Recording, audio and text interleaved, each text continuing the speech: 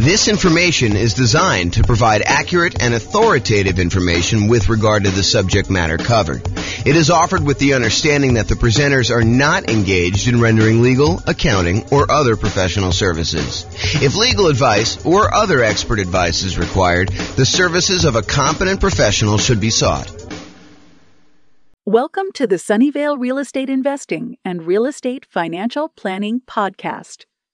Learn all about investing in real estate in Sunnyvale, California, with a combination of real estate financial planning and modeling with numbers specific to Sunnyvale, plus syndicated, more generalized recordings of live and pre-recorded real estate investing classes, not all of them specific to Sunnyvale.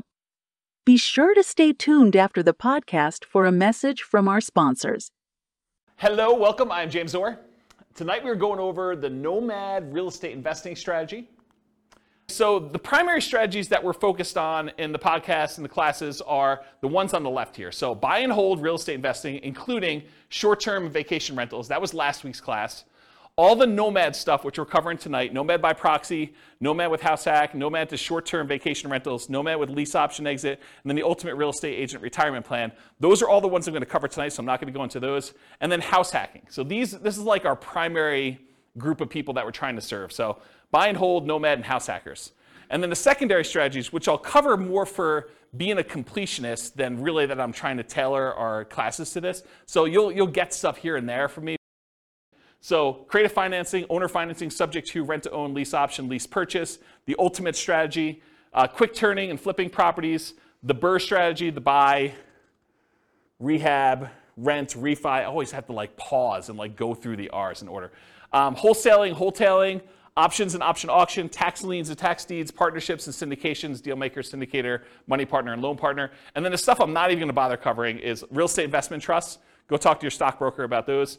And covered in other strategies. So if you're like, hey, what about probate, James? Or what about short sales? Or what about foreclosures? Or what about pre-foreclosures? Yeah, those are all going to be sprinkled into all the other stuff. Most of the probate, short sales, foreclosures, pre-foreclosures is going to be primarily creative financing, although they do show up in some other spots. But I'm not going to do separate classes about that as its own strategy. It's really sort of a subset of other strategies. That's why I'm not covering it.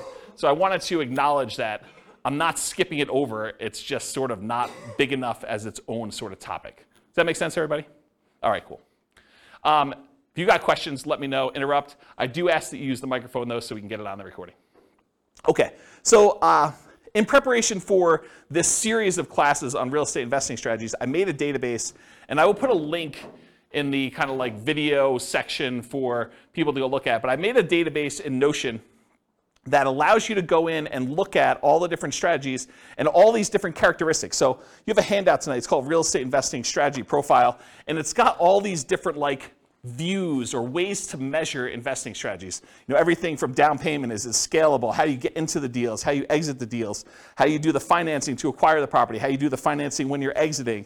All these different areas that are kind of characteristics. So I have this database that I've been working on making for all the different strategies, all the ones tonight, all the ones last week, all the ones in the future classes we're doing on the strategies. And then you'll be able to say, show me all the deals we can do that don't require any money down, or show me all the deals that I can do that are, for wealth building, or that are highly scalable, or that require little money down, or whatever it is that you want to look into. So the database is searchable and also able to be grouped and viewed in different ways. And so the reason I bring this up is if I have a particular strategy and I've grouped it one way, is it possible you'll be like, but James, what about this other really obscure sort of unusual situation where I can do that with this thing?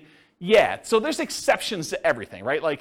You can do creative financing inside the MLS. It's not likely, right? It's really rare, but you can do it. So I've tried to categorize the strategies, but there are lots of exceptions. Sure, you could find a deal or structure a deal to make choices that are not in line with what I've defined here. But the idea is just because you don't think there's a chance that X can happen doesn't mean it won't happen. This is designed to be a starting point discussion to help you make better investing decisions on your own with additional knowledge. Of course, do your own research and make sure that you understand what's happening. Does that make sense, everybody? Okay. All right, so Nomad variations. This is what we're covering tonight. So there's the traditional Nomad model. And for those of you that have never heard the concept of Nomad before, Nomad is something I named. It's not something I invented because people have been moving into houses, moving out of houses and converting to rentals since the beginning of time. That's why we have a woolly mammoth as our logo. So, way back in the day when people were riding woolly mammoths around, they had their cave and they left their cave and they rented out the cave to the person who was coming behind them and they kind of charged them money for it. It's like that old, okay? So the traditional Nomad model is you buy a house as an owner-occupant. You move into the property. You get owner-occupant financing. There's a reason we want owner-occupant financing. It's because it has a lower interest rate usually, and you have less down payment required. So those are the two primary advantages. So you buy a property as an owner-occupant, you move in, you live there for a year. The year requirement is not something I just made up. It's not mathematically based. It is a document you sign at closing that says to the lender, I agree in exchange for getting this lower down payment and better interest rate loan that I will live in the property for a year. If your lender does not require that, you don't need to follow it. But almost every loan I've ever seen that is like a conventional type loan or FHA loan or VA loan has had this document in there. So you're not going to be able to just say, I'm only going to do a 3-month Nomad. I'm going to speed this thing up. I'm going to do 4 a year instead of 1 a year because James doesn't know what he's talking about. Nope, James does know what he's talking about. If he says a year, it's probably there in the document. So make sure you read it and you understand that if you actually don't live there for a year, you are committing loan fraud. You go to prison for that, okay? So do not commit loan fraud. If the lenders suddenly change it and they say, look, we require now that you live in the property for 2 years, I will start teaching 2-year Nomad. If they tell me 18 months, I'm going to teach you 18-month Nomad. They tell you 3 years, I'm going to teach you 3-year Nomad. Right now, they're telling me a year, so that's what I'm teaching you. You follow the obligations that the lender requires from you. You comply, okay? So you move into the property, you live there for a year. It is a requirement of the lender that you live there for a year. Once you're done with the year, you convert the property to a rental, and you buy your next property to owner-occupy. So really, if you had 2 down payments, if you had down payments for 2 20% down rentals, by doing the Nomad strategy, you could acquire 8 rentals instead. Because instead of putting 20% down, you put 5% down. And the financing is much better. If you look at this, I give you another handout. It's called loan type mortgage insurance comparison thing. And it shows you the different interest rates and down payments required for different loans, owner-occupant investors. The interest rate for the 20% down investment property as of the time of this recording was 6.625 with 2 points. The rate for 5% down paying monthly PMI is 5.5 with no points. So your interest rate is considerably better when you do owner-occupant, okay? And even though you're putting less down, and it's probably going to be a little bit higher payment, it's not as much higher as you might have thought because the interest rates are better, okay? So Nomad is, in the most simplest form, buy a house as an owner-occupant, move in, live there for a year, convert the property to a rental, buy the next property, repeat as many times as you want to achieve the number of rental properties that you want to acquire. Okay? That's the most simple version. Now, all of these are variations. Okay? I'll cover those in a second. But for Nomad, you're typically putting owner-occupant financing, 0% down. There are 2 primary 0% down loans. The USDA loan for rural properties. So those are the 2, oh, sorry, I only do one of them. So USDA and VA. VA is a loan that you can get if you're a veteran. That's another nothing down loan program. USDA, you have to do a rural property. VA, you have to be a veteran in order to get them. So those are the 2 nothing down programs. The next lowest down payment is the 3% down conventional loan. That's on your sheet. And there's 2 different flavors of that. There's the lender paid PMI version, and then there's the lender the monthly PMI version. You can do an upfront PMI payment. You could pay a one-time lump sum fee and get rid of PMI. So there's really 3 flavors of PMI. But really the 2 that we are going to discuss most and the 2 that are on your sheet are the lender paid PMI or the owner-occupant paid monthly PMI. So that's 3% down conventional. The 3.5% down loan is the FHA loan.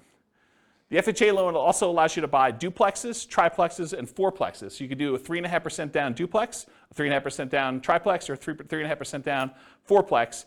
The other loan that allows you to buy multifamily as an owner-occupant is the VA loan. So the VA, you can also do duplexes, triplexes, and fourplexes. Okay? So that's FHA. FHA's PMI never goes away, by the way. It's there forever. So you'll probably want to refinance out of that at some point.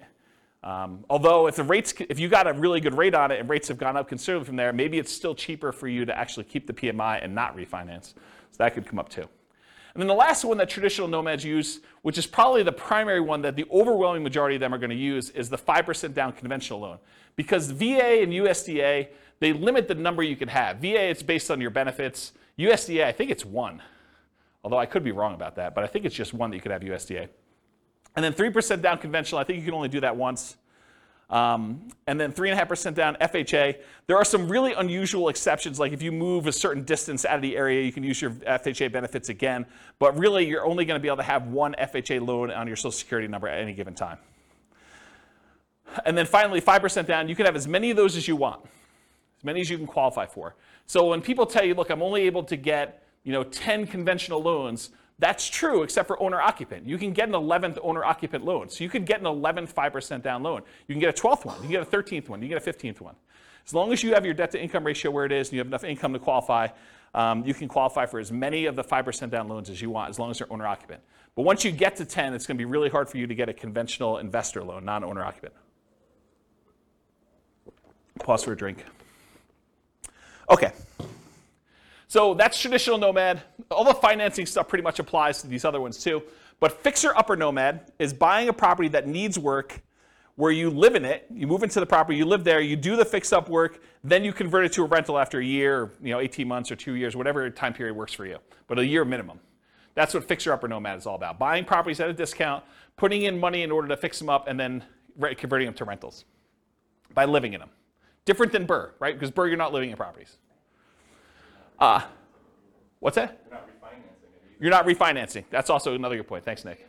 Refinance it if you could you buy it with hard money, rehab it, refinance it, live in it? So Rachel asks, are you able to buy a property as an owner-occupant with a hard money loan, move in there, do the rehab, and then refinance it into an owner-occupant loan? You probably could if you could get a hard money lender to allow you to move into a property with a hard money loan. Usually hard money loans are considered commercial loans, and there are different laws and regulations about making owner-occupant loans as a commercial lender. Most commercial lenders do not want you moving into your properties that they have hard money loans on, and so I would think you need to probably have a private loan, probably not hard money, or a hard money lender that doesn't really know what they're doing, and they're willing to take on that risk. Or you do all the rehab before you move in, then you move in and do the refinance where you do that. But then that becomes more of a BRRRR. And if you're, I'd have to think about that one. I'd like to talk to you. Yeah, I'd have to think about that one. I don't have a lot of people doing that, but I guess you could do some variation on that. I wonder how the delayed financing loan would work, because usually the BRRRR stuff is at 20% down payment or 80% loan to value. And so that's what we're targeting for our kind of like rate and term refi. When you're doing a delayed one and you have rehab money, I don't know if you could do the 5% down loan programs anymore. You might have to still do like 20% down, which kind of defeats a lot of the benefits of doing Nomad. So I don't know, I'd have to think about that one. And maybe if a lender is listening to this and you want to research that and reach out to me, my email address is at the end of the presentation. Okay, so fixer-upper Nomad, that's buying a property at a discount, living there for a year, converting it to a rental. Nomad by proxy. How many people like the idea of moving into a property every year? Just one in the room. Okay. Everyone else, Nomad by proxy is getting someone else to move in on your behalf. If you have kids and you want to encourage them to get started investing in real estate, and let's say you had planned on buying 20% down, buy and hold owner-occupant, non-owner-occupant investment properties. Well, instead of doing that, you could say, look, I'm going to take this 20% I had set aside for down payments, and I have 2 kids. I'm going to have them buy 2 properties each over the next 2 years. They're just getting out of college, or maybe they're in college, and you're saying, look, I'm going to buy you a property there. We're going to put 5% down. You're going to live there while you're in college. You're going to get 3 roommates for your college buddies, and you're going to stay there for a year. Next semester, you're moving. I'm having you buy another property with 5% down. You're living in the property, and we're going to kind of repeat that to do it as many times as we can that I've got down payments for and I can qualify for loans. That's a variation of Nomad. It's called Nomad by proxy, where someone else is moving in on your behalf. We also have some clients that are doing it with their parents. Parents are moving in from out of the area. They want to be near their grandkids. The kids, I guess that's grandkids. But they're basically saying, look, mom and dad, I'll tell you what, you come out here. I will put the down payment up for you to move into a property. We'll both own the property together. When you pass on, we just have an understanding that I am inheriting this property. You change your will, right? So you can live in it for the year. You're going to pay me rent, but you're going to be the ones that get an owner-occupant loan. I'm going to put 5% down. You're going to move in. You're going to be the owner-occupant on there. I'm going to help co-sign because you're retired and maybe you can't qualify for the loan. Maybe you don't have the down payment, but that's another version of Nomad by proxy. Okay, Nomad's a short-term rental. So same idea. You Nomad, you move into, you buy a property, you live there for a year. But at the beginning, bless you, at the beginning, you decide, hey, look, I'm not just buying a straight up long-term rental property. I want to find a property that has really good short-term rental or vacation rental properties where this would be a great vacation rental once I move out. And so you move there, you move into the property, you live there for a year, and at the end, instead of converting it to a year-long lease with a regular tenant long-term rental type property, you convert it to a short-term or vacation rental. And you're just renting it out to, you know, like weekend people in for whatever they're doing. So traditional short-term rental. Once it becomes a short-term rental, it's like you had acquired it for a short-term rental. Except the way you acquired it was 5% down, or 3% down, or 3.5% down, or 0% down in order to get the deal to begin with. Does that make sense? Okay. Nomad with house hacking. So some nomads buy a property with the intention of having other people living in the same unit. The most common one is duplexes, triplexes, and fourplexes, where someone buys a duplex, they live in one half, and they rent out the other. That's the most traditional kind of house hacking thing, except with Nomad, you're buying the property with the intention of, after a year, I'm moving out, and I'm converting all of it to a rental. And then I'm going to buy my next property, and buy my next property, buy my next property. And most of the time, you're unable to do like sequentially a lot of duplexes, triplexes, fourplexes because you're limited in the loan types that allow you to do these multifamily. You can only do really one FHA. Maybe you get one, maybe your spouse gets another one. Maybe you get divorced, get remarried again, you get your next spouse to do a third one. Maybe you do something fancy like that, but for the most part, you're going to be hard-pressed to do more than 2 or 3 at most. I mean, maybe you have a VA benefits, you do your VA loan first, then you do your FHA loan, then your spouse does an FHA loan. Maybe if you and your spouse were military and you each got a VA loan, you each got FHAs, maybe you get to 4, but that's going to be really hard to do and very specific circumstances to do it.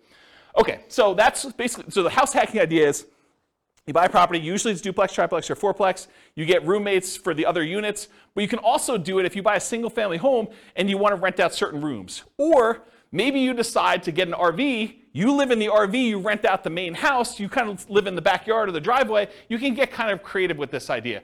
Or maybe you've got like a 3-car detached garage and you rent out the spaces. That's another version of house hacking, right? It's like renting out part of the property that you're living in is the definition of house hacking. Okay, so all those different variations exist, Nomad with house hacking. Then Nomad with lease option exit. So nomading, you move in, you buy the property, you move in, you live there for a year. At the end of the year, instead of converting it to a long-term, 1 year at a time lease, you say, I'm going to go find a tenant buyer, someone who wants to purchase this property, but they need a year or 2 or 3 in order to get something in line in order to be able to qualify to buy it. Maybe it's enough down payment, or maybe it's time on their new job, or get their debt to income right, or their credit score up, or whatever. But they want to rent it from you for a year or 2 or 3 with the option to buy it from you from a year or 2 or 3 down the road. And so you buy a property, you live there for a year, then you find a tenant buyer instead of a regular tenant, and you actually lease option it to them where they give you an option fee, and then they lease it from you, and then they exercise the option at some point in the future. Or if they don't exercise the option, you get the property back, and you presumably find another tenant buyer to come in and eventually buy that property from you. One of the big benefits of doing this strategy is it can, in an ideal situation, it can eliminate the need for your second and third and fourth and fifth, so on, down payments. Because you can get an option fee from the tenant buyer that is coming in to lease option the property from you that is at least 5% that will cover your down payment on the property that you're moving into and buying. So you could, in theory at least, actually acquire the properties where you do, your option fee covers the down payment for property number 2, and then once you're in property number 2 for a year and you're going to lease option the next one, the option fee from property number 2 could be your down payment for property number 3 that you're buying, and do this. It makes it a lot easier if you at least have the down payment so that you can front it and then you get it back after a year or 2, but you can technically, and lenders have told me they're able to do this, you can technically use that option fee if you get it in advance as your down payment for the next property. Okay. Oh, I'll add one more thing about this lease option thing, which will come up later tonight when I go over the other part of it. And that is, What do you do when the tenant buyer, what I call, pops out the property? They actually execute their option and they purchase it from you, and you walk away with a lump sum of cash. What do you do with that extra cash? Well, I usually combine this Nomad with lease option exit with an additional parallel path of you buying 20% down rentals or 25% down rentals with the extra money you have when they sell. Because you can only move in so often. You can only move in once a year, and eventually you'll have more down payment money than you need for doing Nomad. So eventually you probably will convert that money either in the stock market or something else, or you use it as down payments to buy 15% down, 20% down, or 25% down rentals. Does that make sense? Then you don't have to move into those. So you'd be buying 2 in a year instead of 1.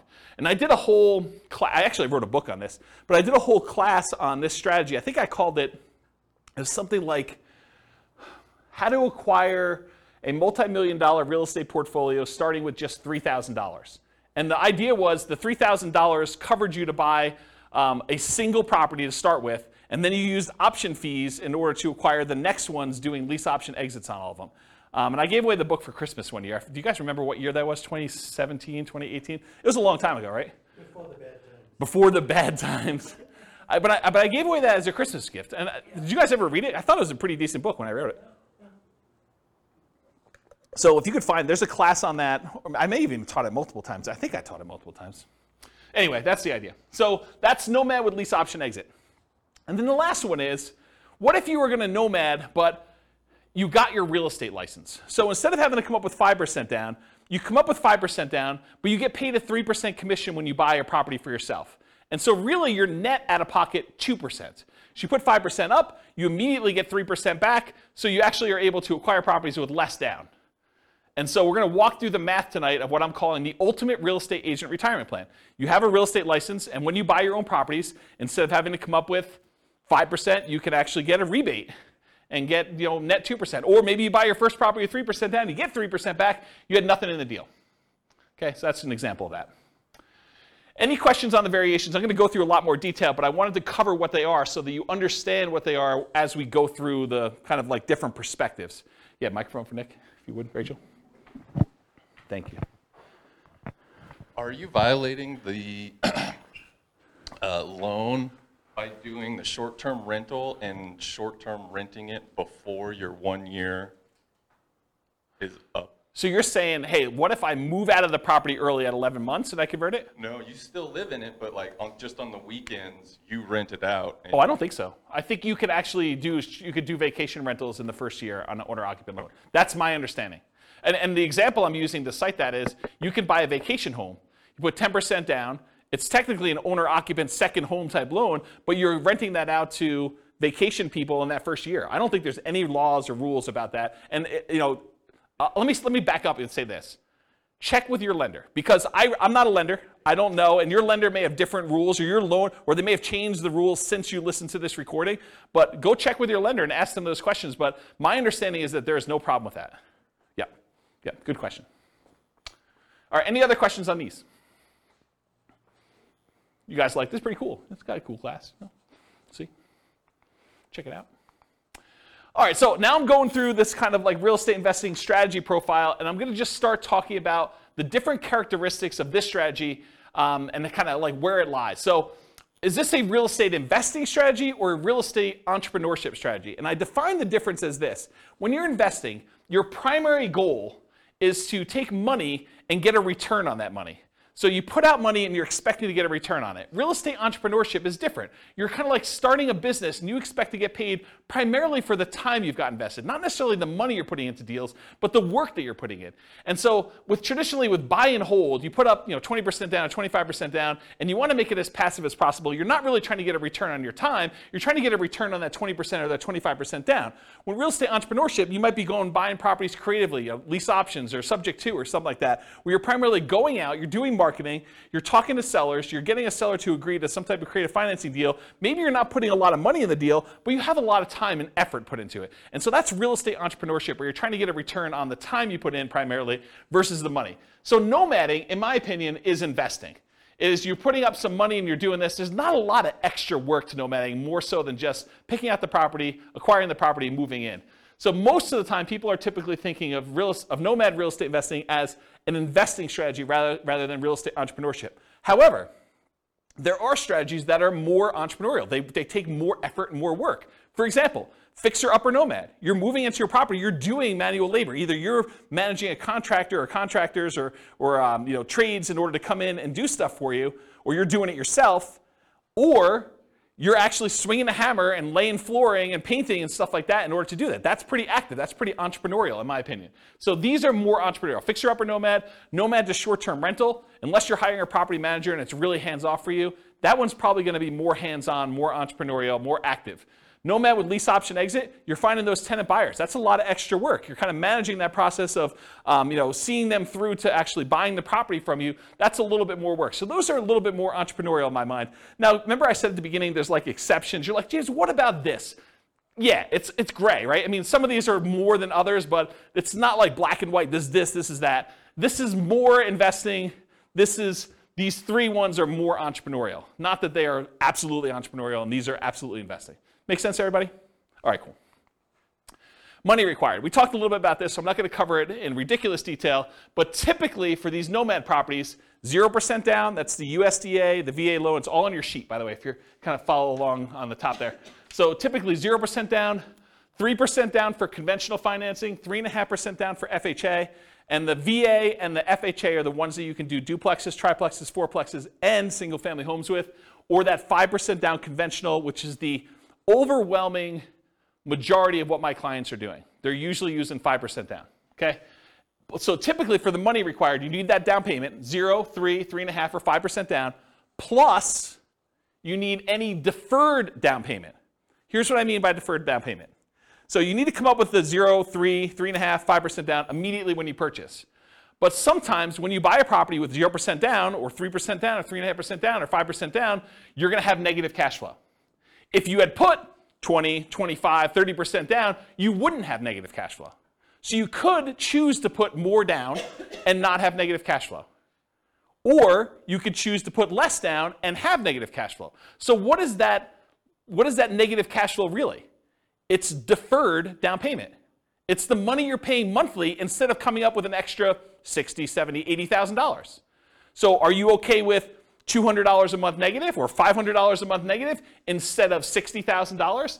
And the $200 a month negative may be for a year, 2 years, 3 years. So the idea is that instead of coming up with the $60,000 more for down payment to have it have break even or positive cash flow, you could say, I'm willing to pay this $200 a month because I only needed to come up with 3% down or 0% down or 5% down or 3.5% down in order to acquire this property. So for money required, you need the initial down payment, 0, 3, 3.5, 5%, plus any deferred down payment, aka negative cash flow, plus reserves. Right? You're not going to do this kind of real estate investing without having adequate reserves. All right, so those are the three sources of money that you need to do these types of deals. You might also see less frequently when you're doing nomad by proxy, when you're the one moving in but someone else is providing the down payment. So you might actually be the one moving into the property, but your parents are doing the down payment for you. Or you're the grandparents and your kids are providing the down payment for you. So you might not need that money. You might use a lease option, non-refundable option fee, deposits on properties, that you're moving out of as the down payments for purchasing the next property with Nomad with lease option exits. We talked about that before. You get the option fee after the year for that person to become a tenant buyer, move into the property with the right to buy it from you. And that option fee is usually non-refundable. It's negotiable, but it's usually non-refundable. And so you get to use that without having to worry about having to come up with it again. And it gets, in most cases, it is applied as a down payment toward their purchase. Okay? So talk to your lender about how to structure that correctly for you. But when you're doing these things as far as money required, you may not need the down payment if you're using the option fee from the tenant buyer to provide your down payment for the next one. Although it's much easier if you have the down payment and you just get reimbursed, right? From just a logistics, mechanical way of it works. If you've got the 5% sitting around, knowing that after you close, you're going to get that back, a lot easier to structure than having to get it in your hands before the tenant buyer moves in, before you actually close on the loan, because what do? Do you go under contract when you don't have that in your hand? That's kind of iffy, right? I mean, you risk your earnest money. It's a little harder to structure that way. You can, but it's harder. Or rebate on down payments with that ultimate real estate agent retirement plan. Instead of having to come up 5% down, you come up with the 5%, but you immediately get 3% back. Or putting more down or buying all cash. So you don't have to do 5%. Most of the time we do because we want to have good reserves and use that money for additional down payments elsewhere, or additional investments elsewhere. But you could decide to put 20% down, move into the property, and do Nomad that way. Just most people are not. Or if you want to buy all cash, you could do that too. There's another little variation here for Nomad to short-term rentals. If you're doing that vacation rental thing, technically you could do a vacation home.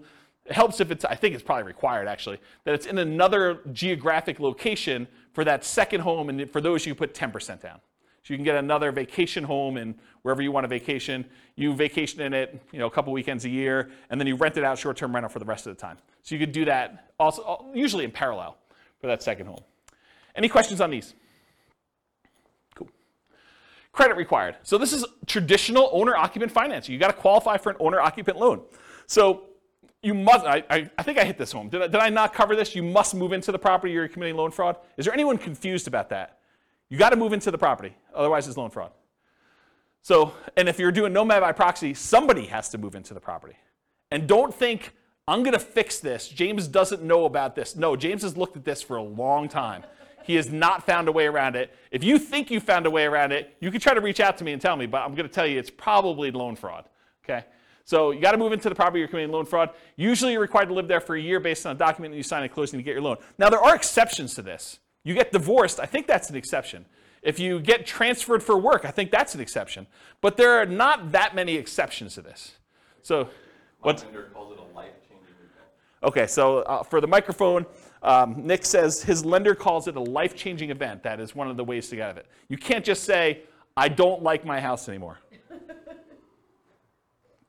But hey, you have a kid, get rid of a kid, get a wife, husband, or get rid of a wife or husband. I think those are life-changing events. So those could be kind of characteristics for you to be able to do it more than once. Typical credit score you need is 620, although it varies a little bit for different loan programs. The better your credit score, probably the better your interest rate's going to be, except for FHA, which I think is the same no matter what.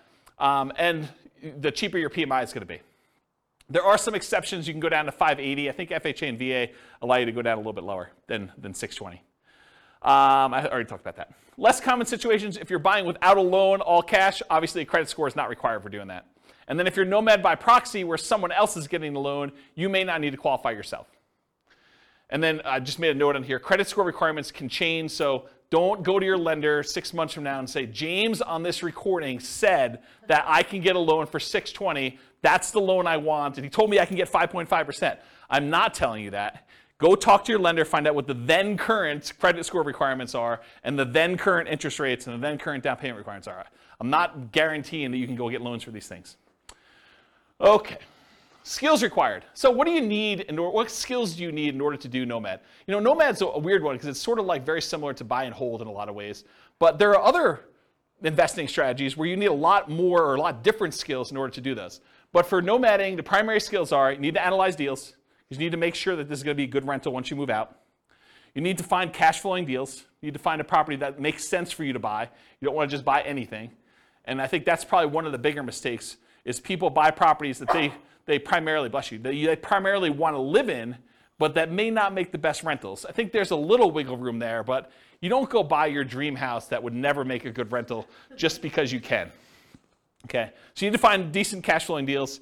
Another skill is acquisition financing, getting your owner-occupant loan, understanding how that works. That's a skill you need. And then property management. Once you convert it to a rental, you need to be able to manage the property. So property management is another skill. Now, the skills of property management can vary depending on which strategy you're doing. If you're managing them yourself, that's one strategy. If you're hiring a property manager or a company, that's a different strategy, right? You need the skills of managing a person then, or a company or a team, versus the skills of actually finding tenants, screening tenants, evaluating tenants, lease presentation, ceremony, all that stuff, and then kind of like property management, overseeing repairs and all that, and turns and those things. They're very different skill sets depending on which one you want to do. And then the third version of the skills of property management is doing short-term rentals. Doing short-term rentals is different than regular property management. It's also different than hiring and managing a property manager. So just realize that they can be different flavors of what property management means. And then additional skills may be required for variations like lease options. Right? Understanding that lease options require some additional levels of education and expertise. You need to understand what they are, how they work, paperwork, how your attorney recommends you do them, so on and so forth. Okay, stability. So this was This was a email I got probably like, I don't know, 3 months ago, 6 months ago now. And it was a guy that does the Farnham Street blog, whose name escapes me, and I probably should have looked it up because I forgot it last week too. But he basically sent out this blog post in an email, and it was about this idea of active versus passive stability. And the basic concept is something is considered passive if you do it, and then you don't have to do anything to it anymore. It's sort of like it'll take care of itself. But then there's this idea of active stability where you actually have to keep doing something to something, or it'll blow up or destroy you or kill you or whatever it is, or it'll kind of eat up, your investment or do poorly for you. And so real estate on a whole is very active, right? If you don't do anything with your property, even if it's vacant land, if you don't pay your taxes on it, they're going to come and they're going to take the property, right? They're going to do your foreclosure, they'll have tax lien or tax deed sale, and you'll lose the property. So it's very active.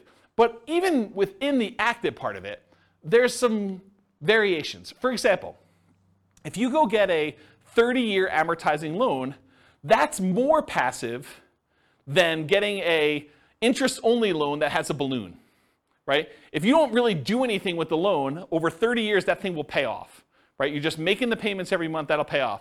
Whereas with an interest-only loan with a balloon, you might make payments for 10 years, but at 10 years, you got to take an action, because there's a balloon that says the balance is due at 10 years. So if you don't do a refinance or sell the property, you're going to have a real problem.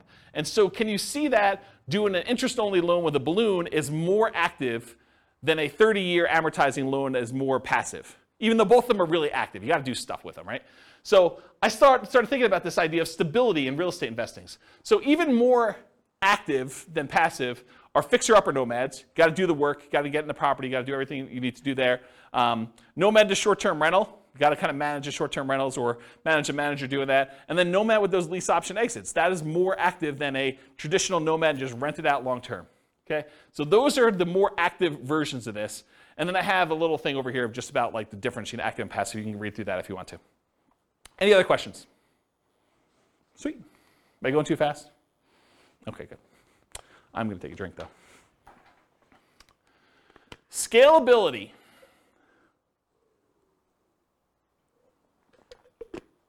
Okay. So what if you really wanted to do Nomad 10 times in the first year? Hard to do, right? Because you got to move into the property.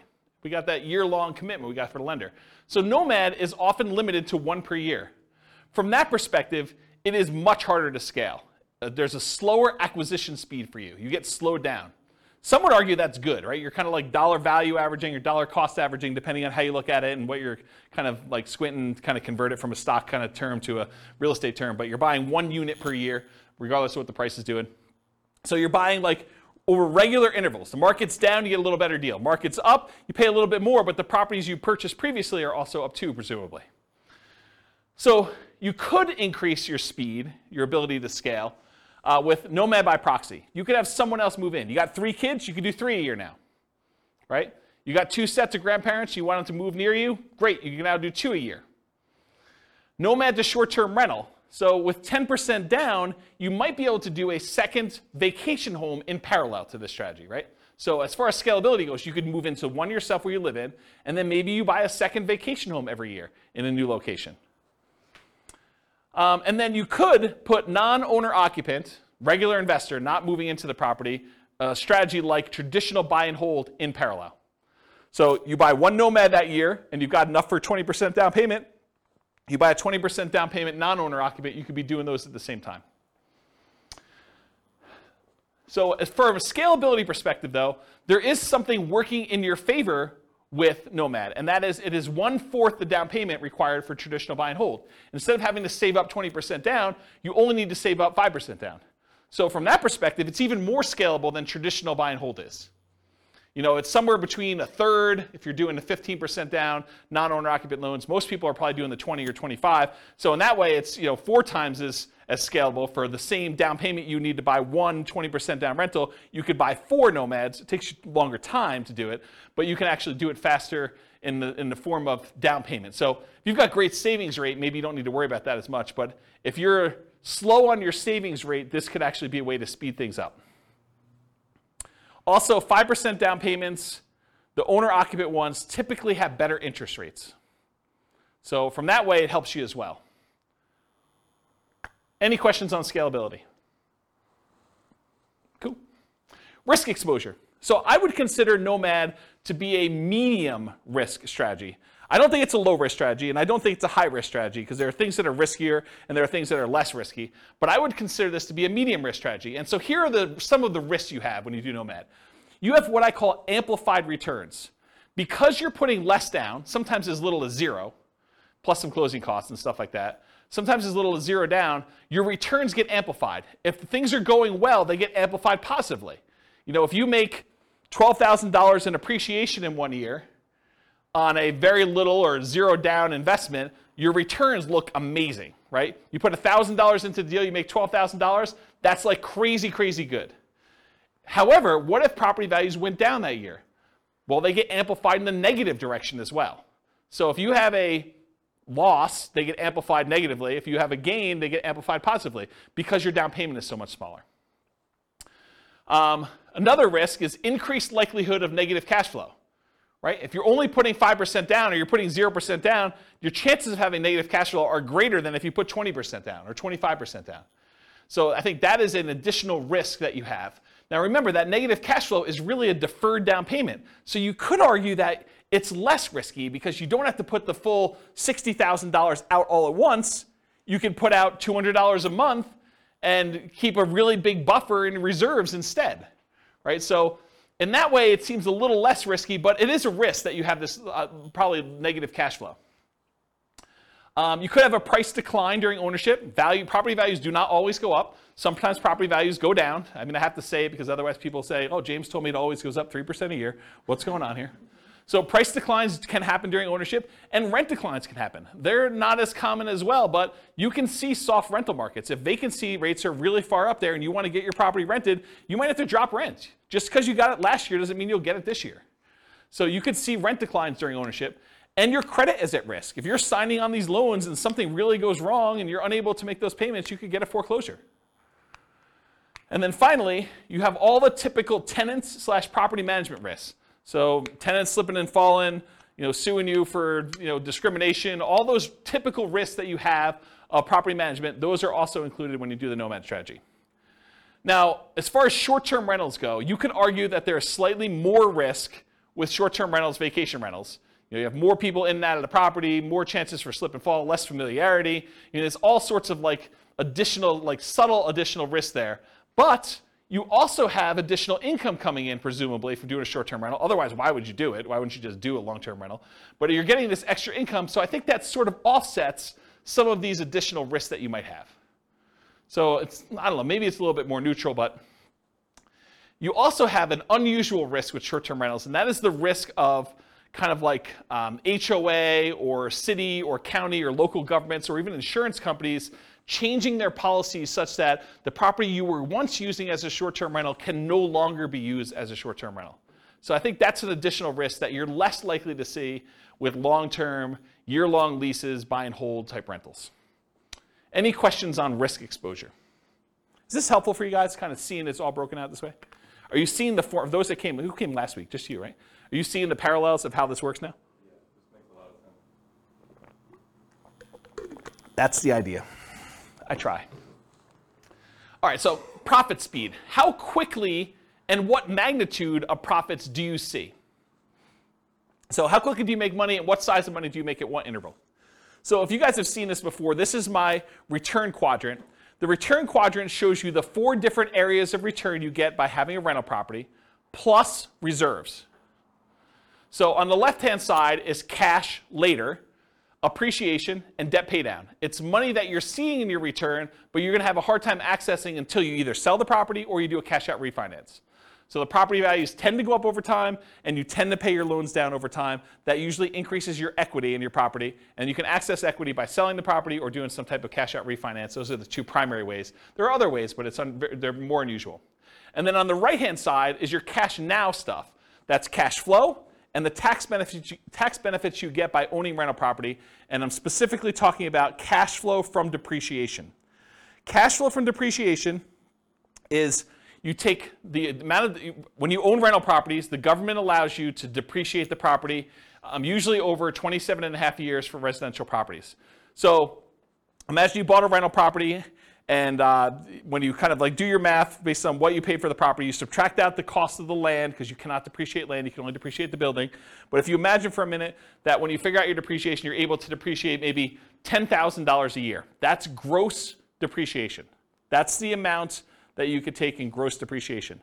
And then I'm not an accountant, go talk to your own accountant, but this is my layman's version, and you cannot use this version on your tax returns, but this is basically how it works. If you make $100,000 a year and you have $10,000 in gross depreciation by owning a rental property, then you're only paying taxes not on the $100,000, you're paying taxes on the $90,000. So what you really end up doing is you save $10,000 of taxable income. So if you take that $10,000 in taxable income and you multiply it by your effective tax rate, which is a conservative way to look at it, then that is the amount you have in cash flow from depreciation. That's the amount you did not need to pay in taxes at the end of the year, or the amount that you could take by adjusting your exemptions on your job income and take them with each paycheck. Okay? So let's say your tax rate was 20%, you had $10,000 in gross depreciation, you multiply 20% times the $10,000, you now have $2,000 a year that you're getting in cash flow from depreciation. You can either get that back at the end of the year instead of having to pay taxes on it, or you can adjust your exemptions. That's exemptions, right? That's what it's called, Denise? Withholdings, that's it. So whatever it is on your tax return, where you actually are saying, I don't need to pay in as much tax because I keep getting a refund at the end of the year, so let me pay in less. So you do that, and then on your paycheck now you see an extra, whatever it is, $180 or $170, whatever it works out to be, on your paychecks that you now got in. So that could help offset any negative cash flow you might have, or it could add to your cash flow that you're already receiving from the property. But it's through your paycheck and tax savings, not directly from the property. Does that make sense, everybody? And then this total adds them all up and reserves. The top half of this quadrant, if you've never seen me teach this class before, the top half of the quadrant are the ones that are more speculative. They're more reliant on how the market performs. Do property values go up? That's appreciation. Does rent go up, or is the kind of the rent holding strong? That's cash flow. So the top half tends to be a little bit more speculative. The bottom half tends to be a little bit more contractually or government implied regulation sort of thing. So you either get the debt pay down based on the loan you have, it's a contractual obligation you have with the lender when you get your loan, or tax benefits, that's part of tax law. So these tend to be a little bit more certain, less speculative in what your returns are. Okay? And then reserves is the amount of money you're getting on the money you have set aside for reserves, whether you're keeping that in a savings account and getting 1%, or you've got it in the stock market and you're getting 8%. The amount of return you're getting from having those reserves set aside so that when you need to access them, we got to take that into account, because we're going to divide all these other returns by the amount you have in reserves as well to show what your overall return is with the drag of having those reserves. So we got to give you credit for the money you're earning on the reserves. So that's why it's there too. Okay, so let me make sure I cover what I wanted to cover in here. So with Nomad, you typically can start seeing the appreciation and the debt pay down within 30 days, right? You buy the property values go up, you pay down the loan a little bit, you start seeing those right away. However, cash flow you don't get till a year, and your cash flow from depreciation you don't get till you convert it to a rental.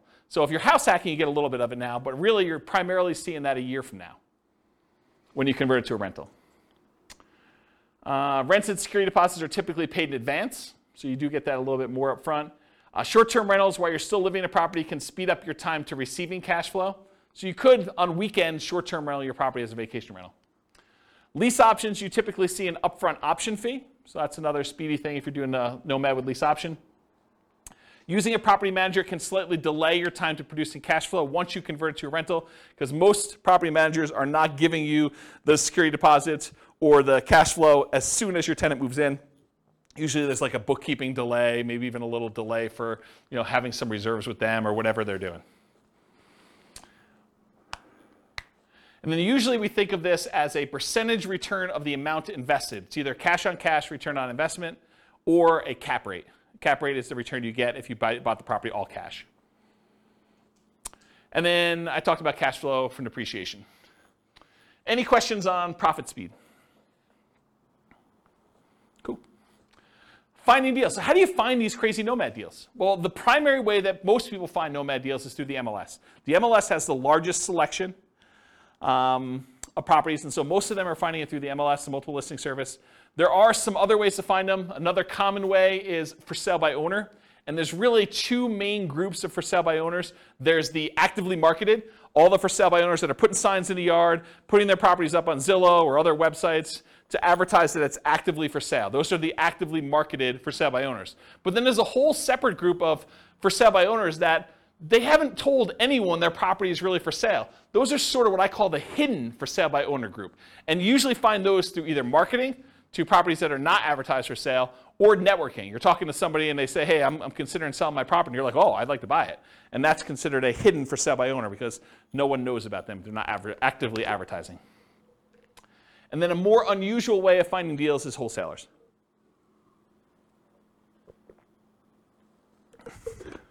Okay. Any questions on finding deals? What are you laughing at? So easy? Oh. I mean, this is not intended to be a class on finding deals. This is the class on everything Nomad. I can't teach the 2-hour class on finding deals within it. So I just have a question. Yeah. I guess it's more for our local market, but maybe others, is that rents are a lot slower than the cost of housing right now. And so maybe in that 1 year, we might see some increases. But it seems like right now we would need to have that deferred down payment kind of covered longer term, unless you can find a really good deal.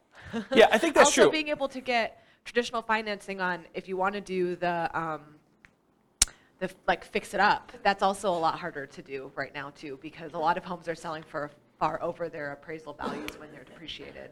Just curious if you have any thoughts on that right now. I think that's true. I think what we've seen over the last, it correctly. I think we've seen over the last, 5 years or so, maybe even longer, property prices have gone up quite a bit, very fast. What's been saving us prior to the last 3 or 4 months was that interest rates were also declining as we kind of entered this. And so the sting of property values going up rapidly was kind of softened by lowering interest rates till we finally got to the point where they were at all-time lows.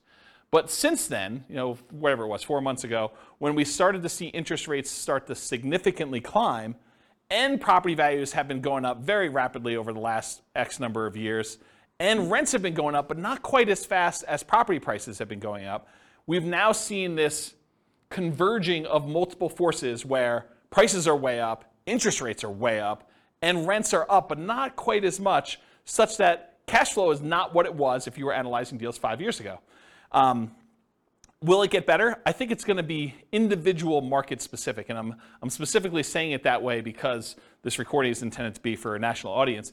But in our local market, I don't know if we're going to see a retracement. I can't say. I could tell you that demand looks really strong, and if you had come into the market stats class, I mean, you three were at least in the market stats class. Oh, you were there too?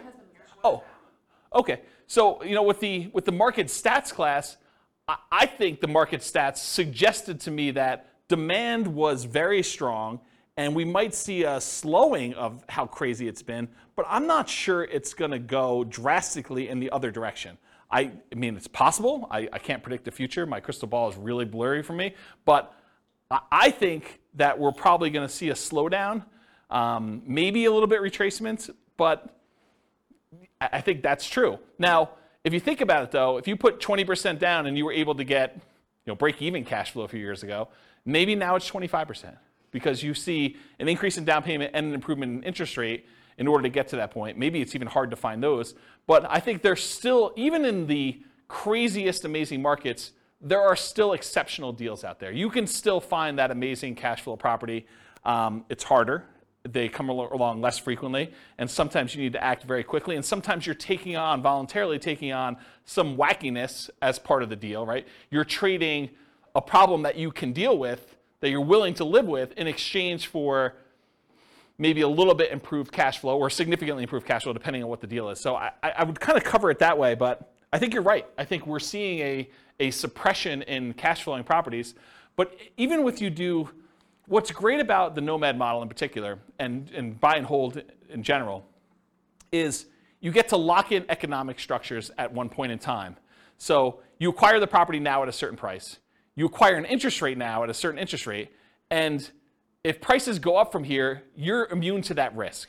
right? You benefit from increased price appreciation. You benefit from rent appreciation now, and you're not hurt by increased interest rates, at least directly. You may be hurt by the market overall by increased interest rates, but for your property that you own, you're not hurt unless you get an ARM. Don't do ARMs. Just get the fixed rate 30-year financing.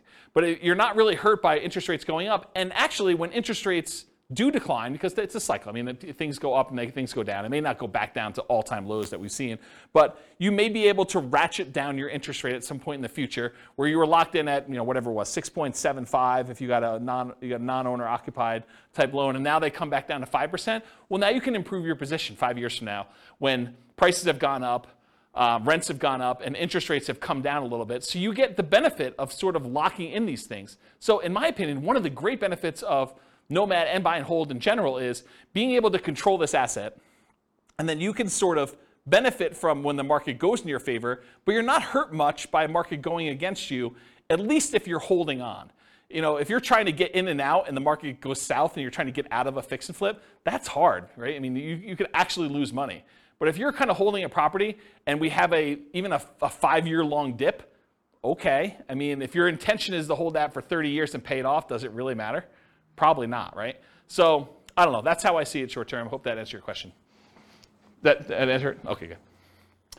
All right, so for analyzing deals, how do you analyze a Nomad deal? You can go download the spreadsheet, realestatefinancialplanner.com/spreadsheet. I did a whole class on all the inputs for this, but this is how you do the deal analysis. You put in all the numbers over here. And the one thing I will say about Nomad is when we analyze a Nomad deal, because you're living in the property for the first year and then you're converting it to a rental in year 2, we just assume that we're analyzing it in year 2. So year 1 becomes year 2. It's going to be off a little bit. You'll pay down a little bit more on the loan. Your appreciation will probably be a little bit better, but don't worry about it. Just kind of run the numbers as if it's all year 1. It'll be close enough, okay? Any questions on deal analysis, how to get the spreadsheet? Just go download it from the website. Okay. Market conditions. This is obvious, right? But I have to put it there because there are some strategies where it's not obvious. So it's better to do this in a market with good cash flow. It's better to do this in a market that has strong appreciation. It's better to do this in a market that has strong rent appreciation. It is challenging, more challenging, in markets with significant negative cash flow with reasonable down payments. And in some markets, I would say in most markets, I can make anything cash flow, right? You put down 100%, basically don't get a loan on a property, probably going to cash flow in the overwhelming majority of the markets unless it doesn't cover taxes and insurance on the property. Maintenance, those types of things. But for a reasonable size down payment, buy and hold 20%, 25% down, if it's going to have significant negative cash flow there, that makes it much more challenging. And if you're doing Nomad and it's going to have negative or break-even cash flow at 20 or 25% down, it's probably going to be negative if you have 5% or 3% or 3.5% or 0% down, right? I mean, that's just the math. So that's a challenging market. And then markets with no or negative appreciation and rent appreciation. If you're buying in a market where the property values are still the same as they were 10 years ago, that could potentially hurt you a little bit if you're doing it, right? Sometimes it's hard to predict, but there are some markets that people have a mass exodus where there's a decrease in population and there's less demand for the properties over time. And I think that's partially what hurts appreciation and rent appreciation. Any questions on market conditions? Sweet. Accessibility, availability. So how plentiful are these deals? In many markets, there are plentiful deals you can select from the MLS. I would consider our market to be a market where you can find Nomad properties inside the MLS. You do not need to get crazy and creative to find Nomad properties here in Northern Colorado. And I think that's true in most markets. In some markets, you're sifting and sorting for the top deals where these are markets where everything cash flows. Everything's 10% cash on cash. And now you're trying to find the best property where you're like, okay, 10% cash on cash is no longer my criteria. Now it's 20% cash on cash or whatever it is. So now you're really sifting and sorting for the best deals instead of just any deal that will work.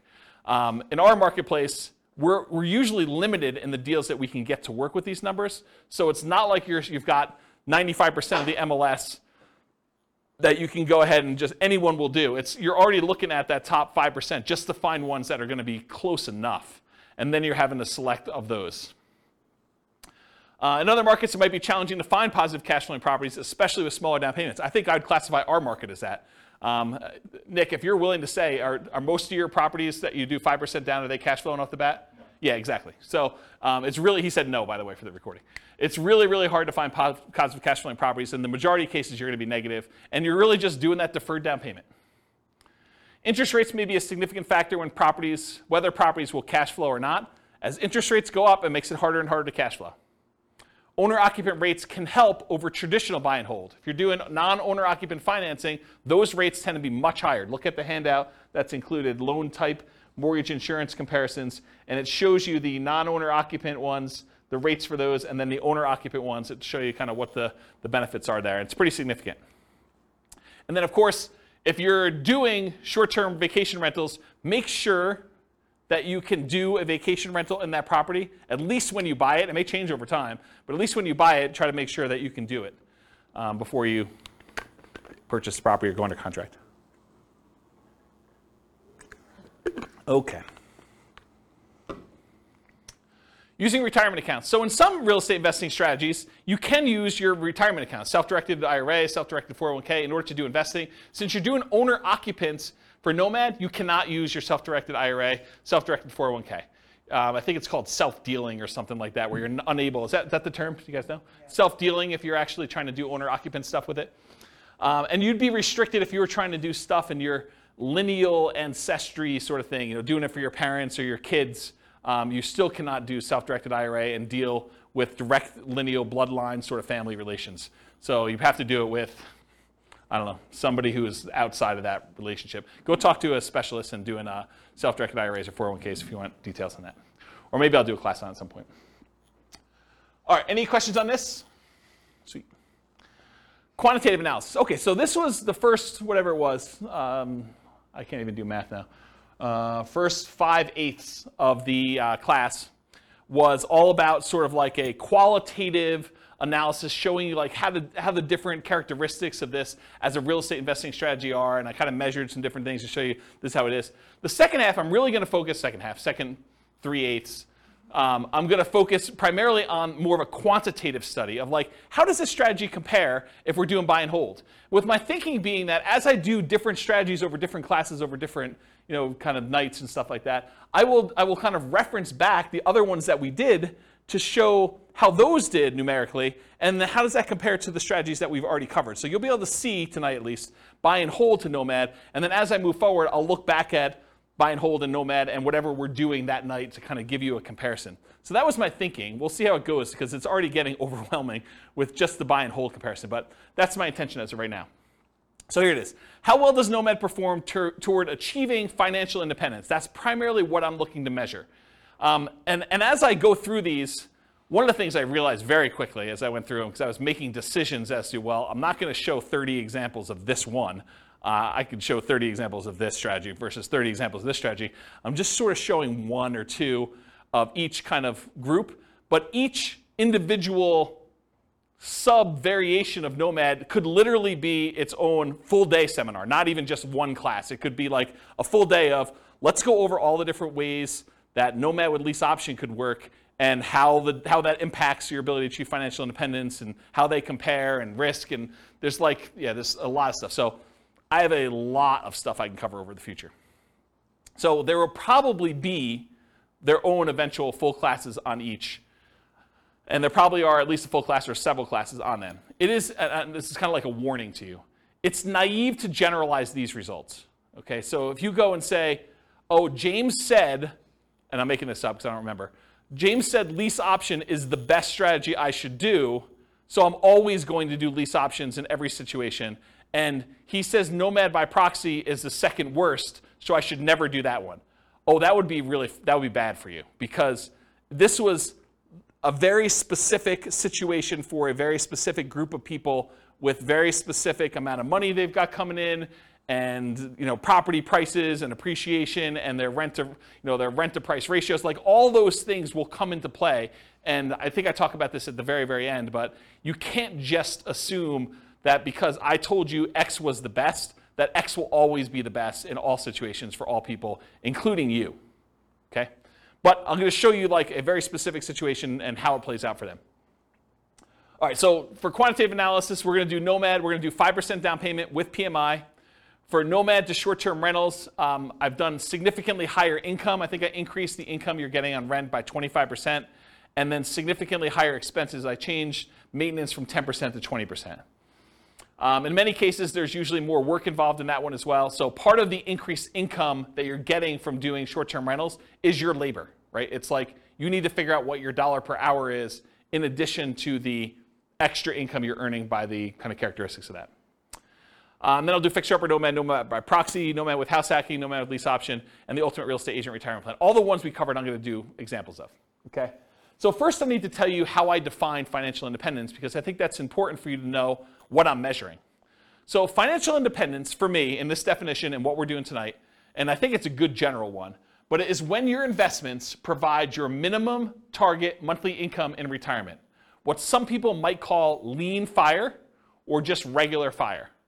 It's when your investments provide you enough money coming in where you can live off of those things without doing additional work. You may choose to do additional work, but you could actually stop working.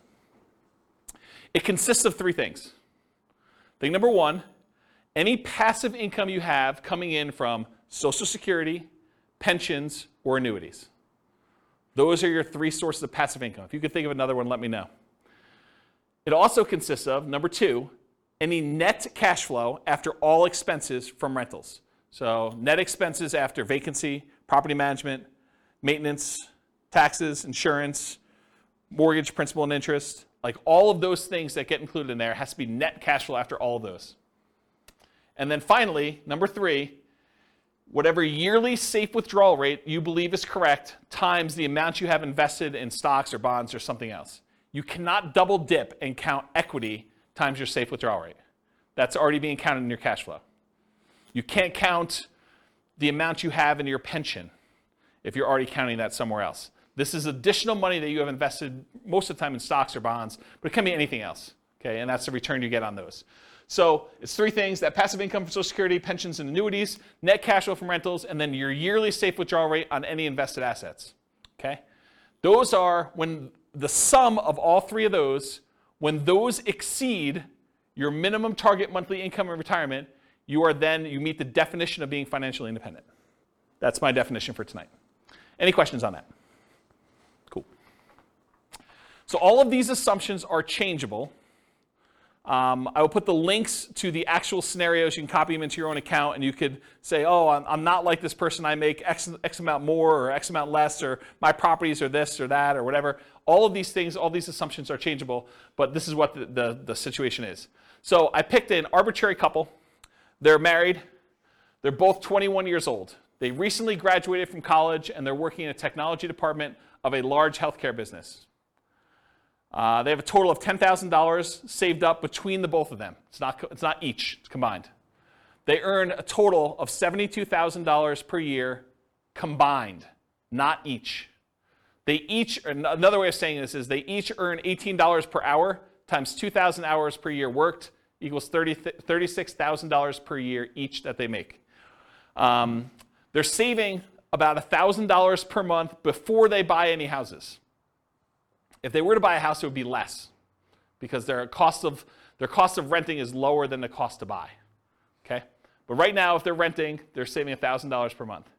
They are obsessed with achieving financial independence so they can retire early. They want to find their best path to financial independence together. For the modeling, they're both taking Social Security at age 67, and I incorrectly modeled it such that they worked through 67, so the amount they collect in Social Security at age 67 assumes they work through that full time period. Technically, if they retire early and they stop working, Social Security will be a little bit lower for them. But then they would have already had enough financial independence from their other assets where it shouldn't matter. That's why I was able to justify it to myself to let it go. So Social Security estimated based on them working until age 67, so I said that. Any questions on this? Cool. So I highlighted on your loan type mortgage insurance comparison sheet the different owner-occupant loans and the interest rates. So we didn't use FHA or USDA or VA or 3% down, either of those, or the 5% down lender paid. This is why it could be an entire class or an entire day just on each one. We could look at different loan combinations, right? We could do They got a VA loan first with a duplex, then they got a FHA loan with a triplex, then they did 5% down, or maybe they did 3% down. So, I mean, it could take a day just to go through all these variations, or you guys do it on your own. What I did is I said, okay, they're doing 5% down with monthly mortgage insurance at 5.5. That's what I use for that, okay?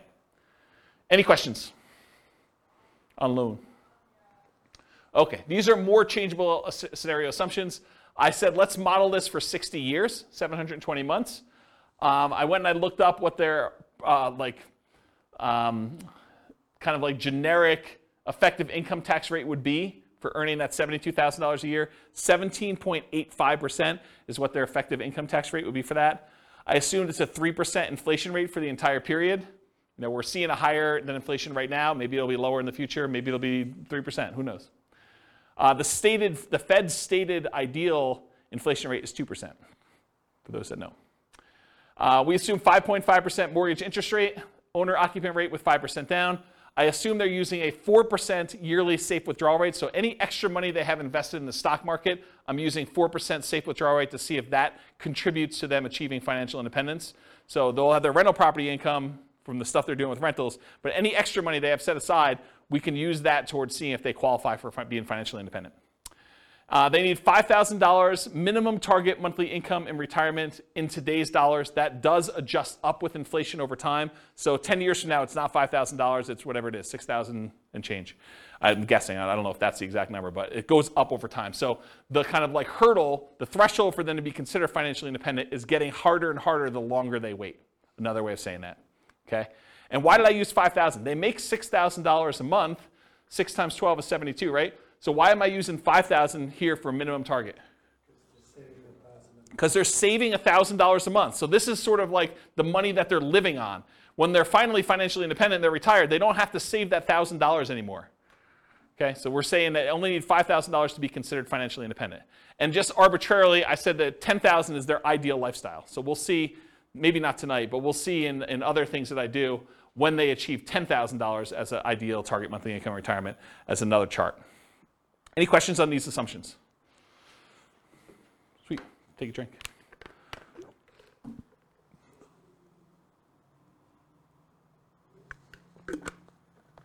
All right. Ooh, small fonts. Okay, so these are the property assumptions. These are the details that I use for the property.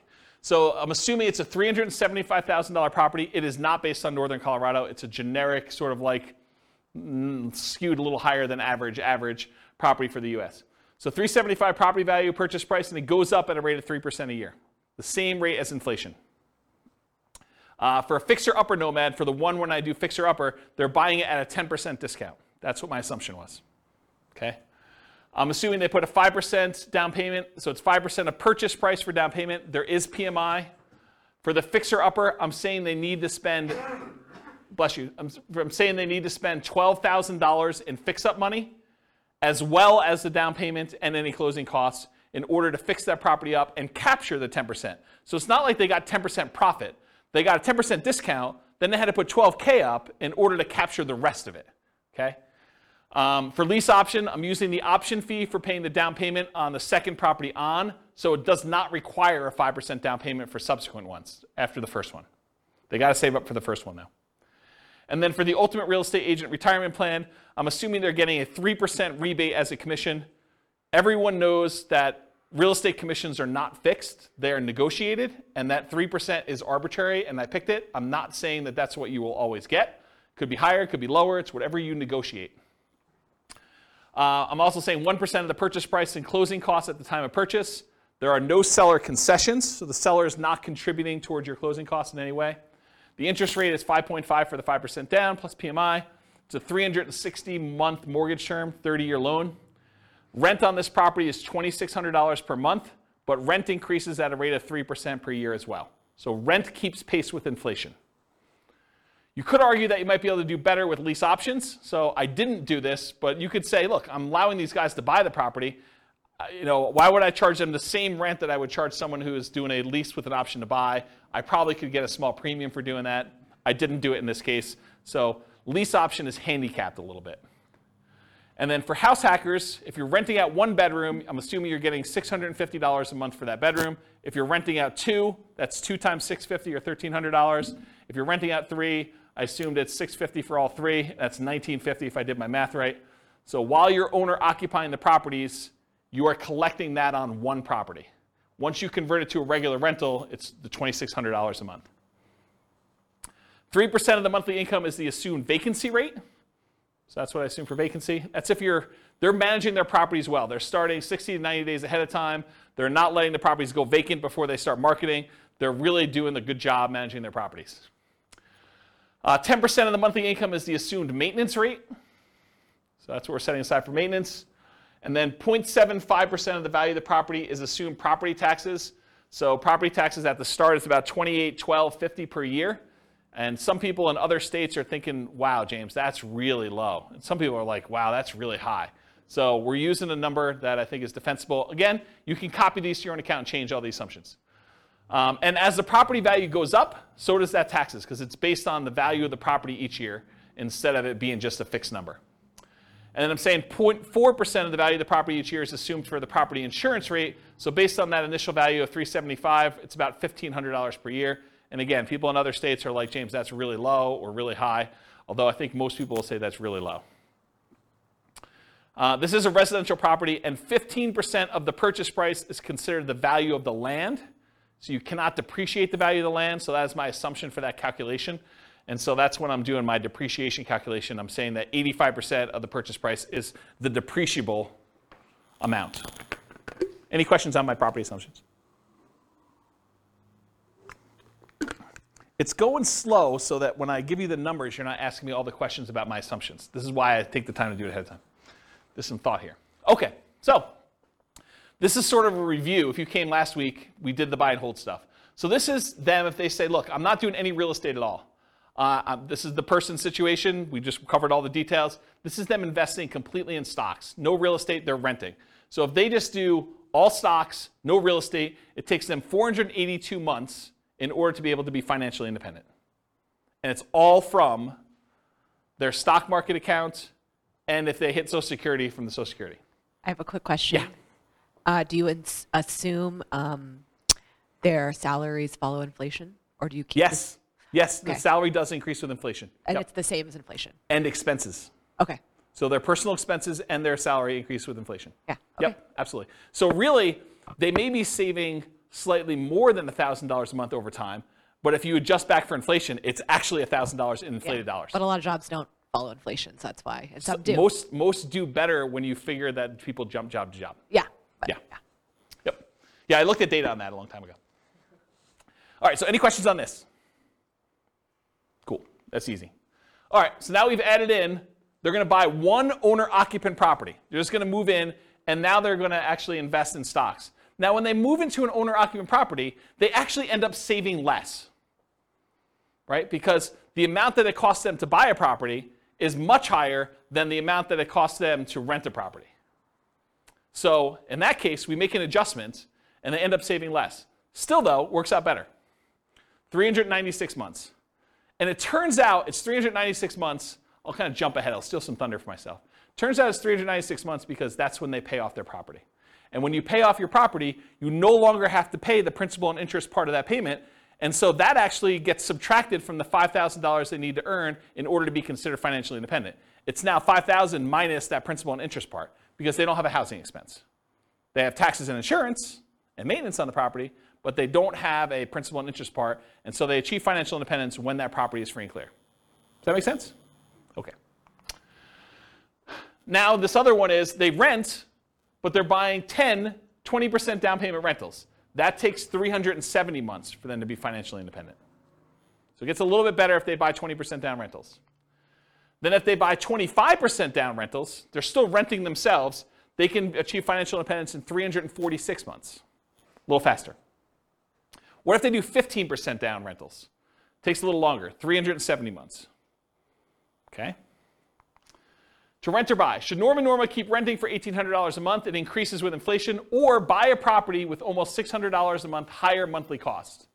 They go from saving about $1,000 per month when renting to about $420 per month when they buy a property to live in. So they significantly decrease their savings amount. Yeah, Nick? But like you were saying, that's a fixed cost that never changes. Yes, and it does switch over after some point. Yeah, I'm going to do a whole chart on that for the upcoming podcast. Yep, you're right though. Should they rent or buy? So when nomading, except nomading by proxy, they are moving in and therefore have this reduced savings amount. Right? So when they do nomad, they're buying a property to live in, and so they're not saving $1,000 a month anymore. Now they're saving less, like $420 a month.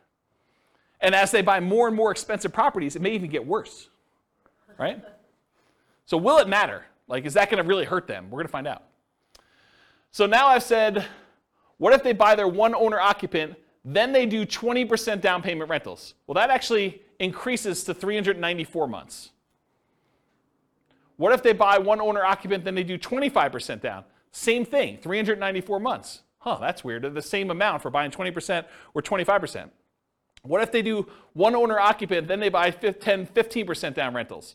Huh, that's also 394 months. Why are all three of those 394 months? Well, I told you. It's because that's when they pay off the house that they lived in.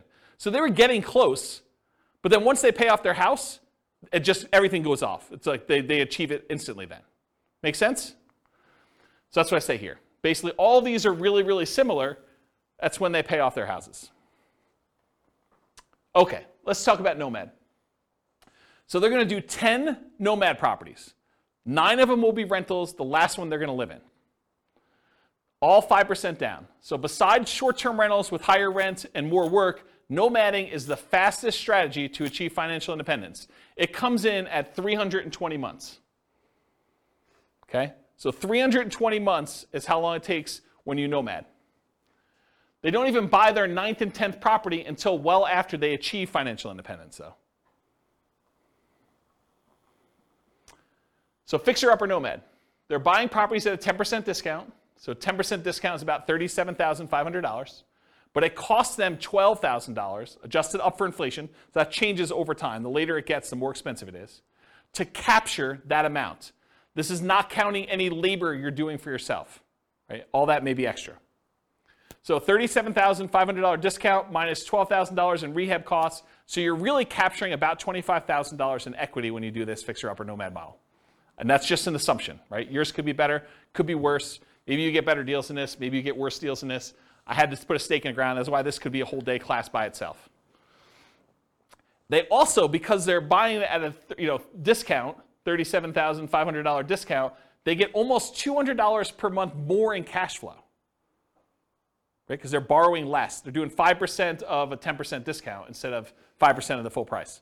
So their cash flow is a little bit better when they do fixer-upper nomad. They need more money to acquire/rehab the properties, though, which actually delays when they can buy the property.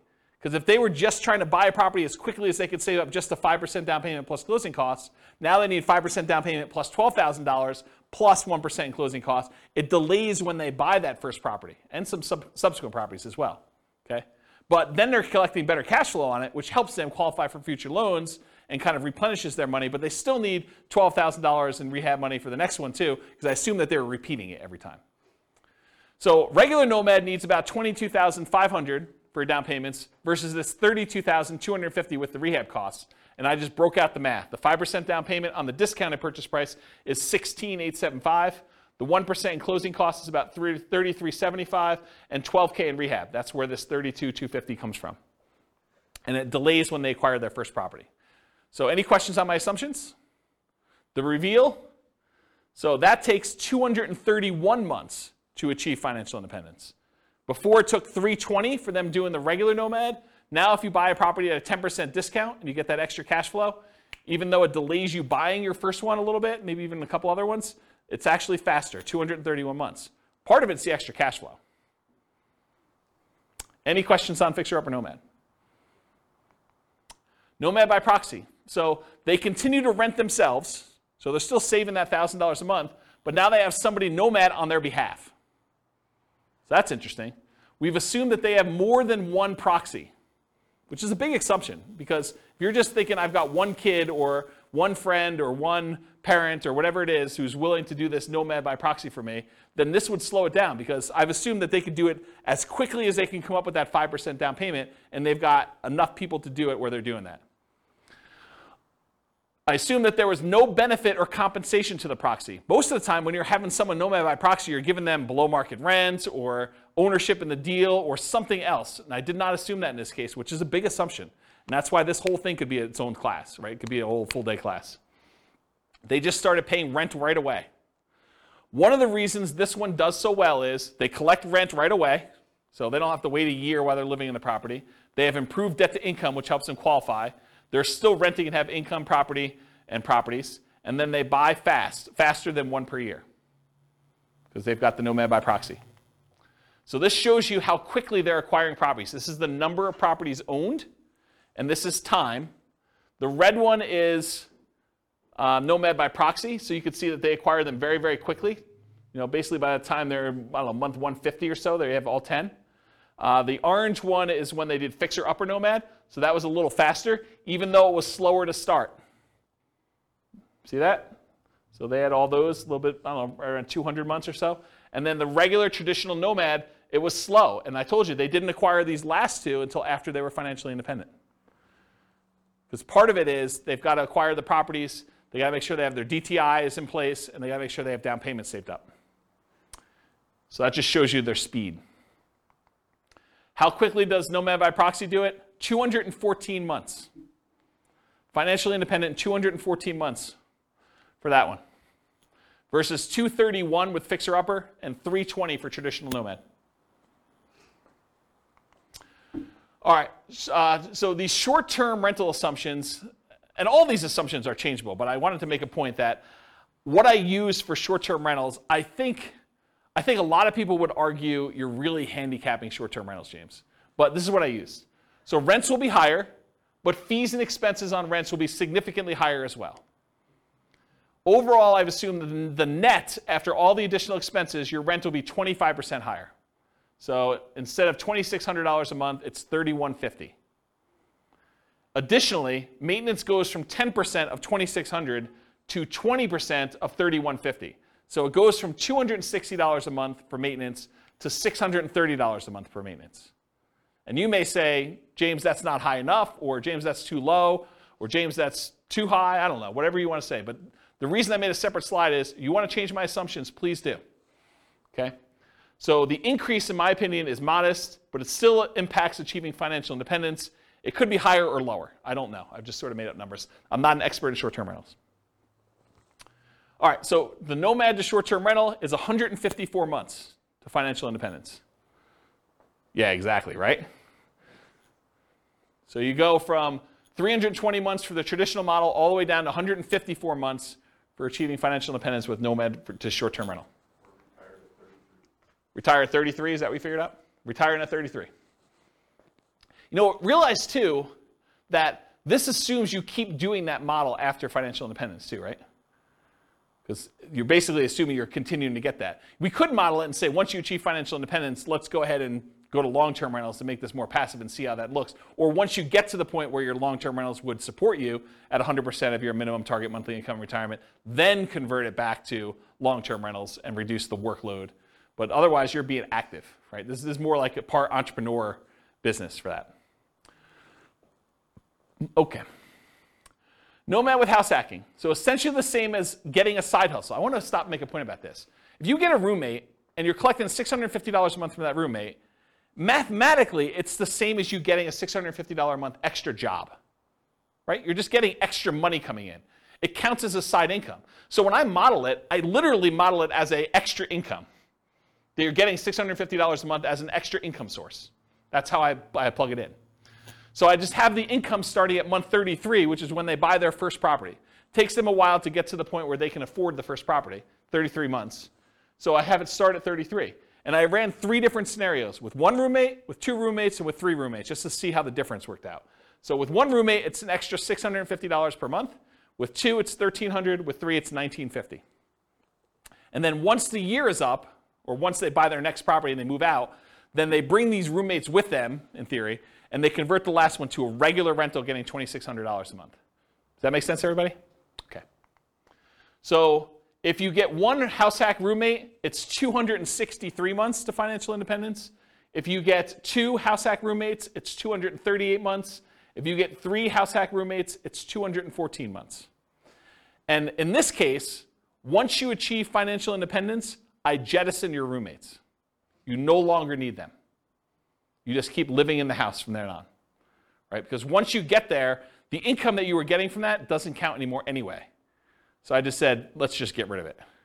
Okay, so you have enough financial independence income sources from the rentals and any money you have in the stock market and whatever else to support your minimum target monthly income in retirement without the extra roommates in house hacking modeling. Okay, any questions on this? This is nice to see, kind of like the comparison. All right, so I just want to remind everyone what this deal is. So traditional Nomad, you buy a home as an owner-occupant, you live there for a year, then you buy a new home, you convert the previous to a rental, and you repeat the process until you reach your financial goals, as many times as you want. With Nomad with lease option exit, you buy a home as an owner-occupant, that's the same. You live there for a year, that's the same. You buy a new home, that's the same. Then you convert the previous to a lease option tenant buyer. That's different. And you replace sold properties with new properties. And you repeat the process, okay? So lease option is different than traditional Nomad because you're putting tenant buyers in there, and then any ones you sell, you take any proceeds you have, and you're at least in one of the variations, you're buying replacement properties with 20% down or 25% down. All right, so here's the challenge with this. If we run this and we don't buy replacement properties, they sell their properties to tenant buyers, and you don't really acquire a bunch of properties, right? You basically get one, and then you live there until you buy the next one, and then 3 or 4, I think it's 3 years later, you sell it off, so you go back down, and then you can buy another one, then you can do this, and it keeps repeating, and you never really get to the point where you own as many properties as you did with other traditional models, because every time you convert it to a rental, in this case a tenant buyer, rent to own, you actually are selling the properties after a period of time. So it's bad in that way. So in the past, I often taught this combined with buying 20 or 25% down payment properties instead of having to wait for all the Nomad ones, right? So this is how they compare. This is regular, what I just showed you over here. This is the same one, versus if you add buying 20% down payment rentals, you end up getting up here and you end up having properties. But there's some buying and selling going on here throughout these transactions, right? So you eventually get to that point where you do that. Yeah, well, I should do a whole new class on this. I mean, this should be a full day seminar, honestly, because it's complicated. There's a lot of stuff going on. So anyway, when you do those, though, buying 10 properties with lease option exits where you're not replacing them with 20% down payment properties, it takes 379 months. It's one of the worst ones. If you do it where you put 5% down, and then when you come up with a 20% down payment, you can also buy those in parallel, it's 441 months. It's even worse. Okay? Now, what's the problem you're solving by doing lease options, though? Having to come up with down payments, right? Because this is a strategy where you don't need to save the down payments anymore. You use lease options to do it. You need to save the first one, but then after that, you're kind of using other things. And again, if we did different assumptions, this could win. This could be the best strategy based on the assumptions we use. Okay. The ultimate real estate agent retirement plan, you're nomading with a real estate license. You're collecting a commission on the property you buy to Nomad into. In our modeling, they essentially get an instant 3% commission, meaning instead of 5% down, they're really paying net 2% down plus closing costs. So the way to think about it is they come up with 5%, and then they immediately get rebated back the rest. 3% of that. Not 3% of that, but 3% of the purchase price, so 60%. If their limitation was down payment, if that was what was holding them back, this helps a lot, right? Not having to put up as much, but it doesn't solve all problems. It doesn't solve debt to income. So I plan to teach a whole course on this strategy for those that are interested. If you guys are like, hey, I want to do this whole thing, I probably will do like some type of significant course. So if you do that, though, it's 310 months to do that. And all it is the same as traditional Nomad, except you have a real estate license. So that's the difference. So the main real estate license, the main one where you didn't have a real estate license was 320 months. This saves you about a year, 10 months, just doing it that way. Okay? Any questions on that? Nice. And then this is all the buy and hold ones from last week with all of the Nomad stuff from tonight, all on one chart so that you can see a comparative where they are. And you could see in general, bless you, Nomad is better, right? Can you see that? If you're willing to Nomad, you can save all this time. And I agree. I think Munir was the one who said it at the beginning, no one wants to move, right? Who wants to go and move into properties? But you make a compelling enough financial argument. You're like, is moving worth 50 grand? Or is moving worth 10 years of not working? You start getting to these points where you need to make that decision for yourself. Is a really sucky weekend worth, stopping working 10 years from now, 10 years earlier than you would? And only you can make that decision, but that's how I think about it. What's the maximum number of properties they own? What's the maximum number of properties they own, or like what in those cases? I got lost with how many properties they own. It gets confusing. So in most cases, it's 10. There may be a couple that are unusual. Like I think the lease option one where I allow them to buy 20% down rentals as well, I limited the 20% down ones to 10 and also the Nomad ones to 10. So you could technically earn 20, but they don't get there. And then I think I think when I did the buy and hold one last week, I did one owner occupant and then 9 additional rentals so that they all had 10 to max. But we could go look at that. I mean, we have charts on everything you want to see. But I think it's 10 for most of them. So it's 10 moves. 10 moves for Nomad. Sorry. Oh, yes. That's what it's getting at. Is how many times do you have to move? Yes, 10 moves for Nomad. And this is another reason why we need to do a full day class, because I could show you what 5 Nomads look like. Or I could show you what 3 Nomads, then 20% down after that looks like. And those can become interesting because you decide, hey, listen, I'm only willing to do this 3 times, but then I'm willing to do 20% down after that. And now I have like an asset base and some cash flow to help me with my savings, and I'll get to there. That might speed things up enough where the 20% down now looks a lot faster because it was slower before, right? Like this could be a way to jumpstart things and combine them. Or maybe you're like, I'm willing to do short-term rentals for the first X years, but then after that I'm done. Or I'm willing to buy a certain number of properties till I have kids and then I'm done. Or I can't start nomading until my kids are out of the house and then I start nomading. So there's all sorts of variations on how to do this. And that's why there's probably multiple full-day events for doing modeling like this. Or copy them into your account and change the assumptions yourself. Because you change and we're talking about very specific characteristics of the properties. You change it to our numbers around here, they look different. You change it to numbers in Greeley, they look different. And one of the things I'm doing is if you go to realestatefinancialplanner.com/model, what I'm working toward, and it's in very late alpha, kind of where I describe it for those that are programming people. I'm actually taking 300 market data sets, what the price and rents and taxes and insurance and maintenance and all that stuff is for 300 different markets, and running them through literally 100 different scenarios.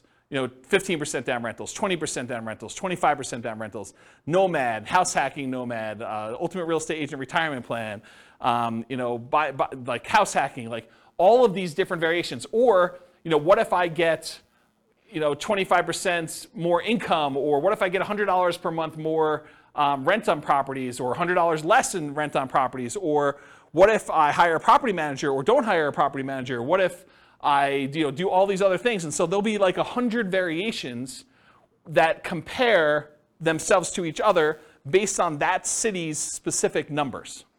And so that's the thinking behind the podcast for each city is there'll be classes that teach the information so that you understand what's going on, but then you need to look at the, I got distracted with a phone call. You need to look at the actual numbers for that city with all the different variations you have so that you can see the specifics for that city. And then you could still copy them all into your own account to be able to go and see, well, I'm not buying those price houses, or James, you're actually a little off on my city, the number's a little higher. And if I'm off on your city, please let me know, because I can just change it and then click a button and rerun all the scenarios.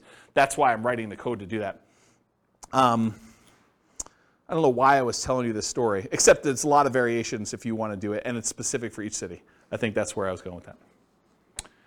So, any questions on this? I think there's one slide left. All right, in conclusion, assumptions for modeling matter a lot.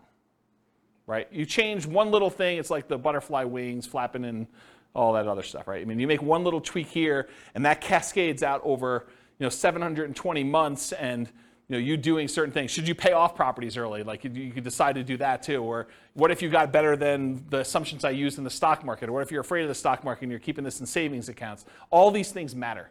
And so I think changing all those things can matter a lot.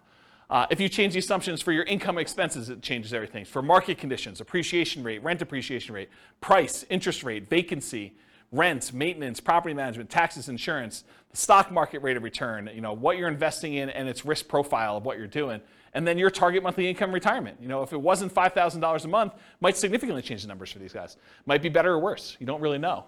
The safe withdrawal rate you use. I mean, if you're using 4% or you're using something much more conservative because you're afraid of stock market stuff and you want to be conservative there, that could limit your ability to achieve financial independence or change the numbers or characteristics. So the strategies that work best in that market may differ. So you shouldn't use the numbers from tonight as like a fixed thing, but I think it's instructive to see how I set it up and what the assumptions were and kind of how they relate to each other for one particular person with one set of assumptions in the one market. You got to do the math for your own stuff. And then I mentioned the website, realestatefinancialplanner.com/model, and then just pick your city. And I think I did a whole bunch of, I think I did 305 cities or something like that. It was about 300. And so you can go look at those and see like how they all work. Do you have a question? Sorry, I really like numbers. So I'm just curious in your assumptions, you don't talk about health insurance benefits? It's included in personal expenses. And personal expenses. So my question is, that can change when you have employment versus not. Does that change in your calculations, or do you keep it? It's easy to do, right? So I'm just saying, in your modeling, can you change that? Yeah, and I'm going to tell you how to do it right now, right? So we said when they achieve financial independence is when their income emits $5,000 a month. Yeah. So if they're working and it's $5,000 a month, maybe for the retirement one, we say it's now $550 or $6,000 or whatever it is, right? So you just change what you need to have in retirement. And I did a class earlier this year where I had you walk through, it's the budgeting class. I made a budget spreadsheet. And it's a special budgeting spreadsheet because most budgets allow you to kind of do a budget for today, right? They kind of do that. My budget spreadsheet had all the different things that you would have as income and expenses. It mostly does expenses, income on the right-hand side. But it does mostly expenses. But then it has 3 columns. Bless you. It has column number 1 for what's your current stuff. Like, what are you spending money on now? Column number 2 is what's your minimum. What I would call is, if you really were tired of your work, or you got sick and you couldn't really work, or something happened to you, and you were going to live a lean fire, or sort of like your minimum where you're not going out to eat every night, maybe you have Netflix, but you don't have the other streaming services. Like, you really, really cut back and you had like a super lean budget. That's minimum target monthly income. Then you have a third column for your ideal. And basically, I have you write down, okay, if I'm living my current one, I'm spending this much on dining out. But for lean, I'm spending this much, and for my ideal, I'm spending this much. And so at the end of it, it gives you 3 different numbers. It gives you your number for today, so you know where you are. But then it gives you a number for if everything really got bad, like, do I have enough, and how close am I to have enough? And then the third one is, this is really what I'd like to live at. And so you have a number for that. And then later on, I show you how much you need from investments, cash flow, and pensions, and all that stuff. And so I do some math for you there to show you what the numbers you need for each of the 3, so that you can then quickly see where I am compared to that. And I think that's a better way, in my opinion, to do budgeting, to kind of do like your current, your lean, and then your kind of target ideal one. But that answers your health insurance question, because when you do the health insurance section down there, you say, this is current. This is if I really had to stop working, or I got to the point where I'm like, I'm done. And then this is, look, if I really want to be living my fat fire or total fire, whatever you want to call it, then this is my number for that. And you can go ahead and budget all 3 ways and see the differences between them. Yeah. So that sort of answers your question about how to do it, right? Totally. Yeah. Okay, cool. Any other questions? That's all I got. Good stuff? Great stuff. Yeah. You're very, very welcome. Yeah, thanks for coming. I do appreciate it. It's good to see you guys. All right, on that note, I will see you all in the future. With home prices up, mortgage interest rates up, and rents up but not quite enough to counteract the higher prices and interest rates, cash flow on rental properties in Sunnyvale is harder than ever. Book a call with the Real Estate Financial Planner to apply our proprietary 88 strategies to improve cash flow on your rentals. See the show notes for a link to schedule your call and improve your cash flow today. If you're a real estate agent, lender, or professional in Sunnyvale that wants to help our real estate investor listeners, consider reaching out to learn about collaboration opportunities with this podcast. We'd love to add more value to our listeners by having you assist our investors buy, sell, and finance their real estate investments. See the show notes to schedule a call to discuss collaboration opportunities.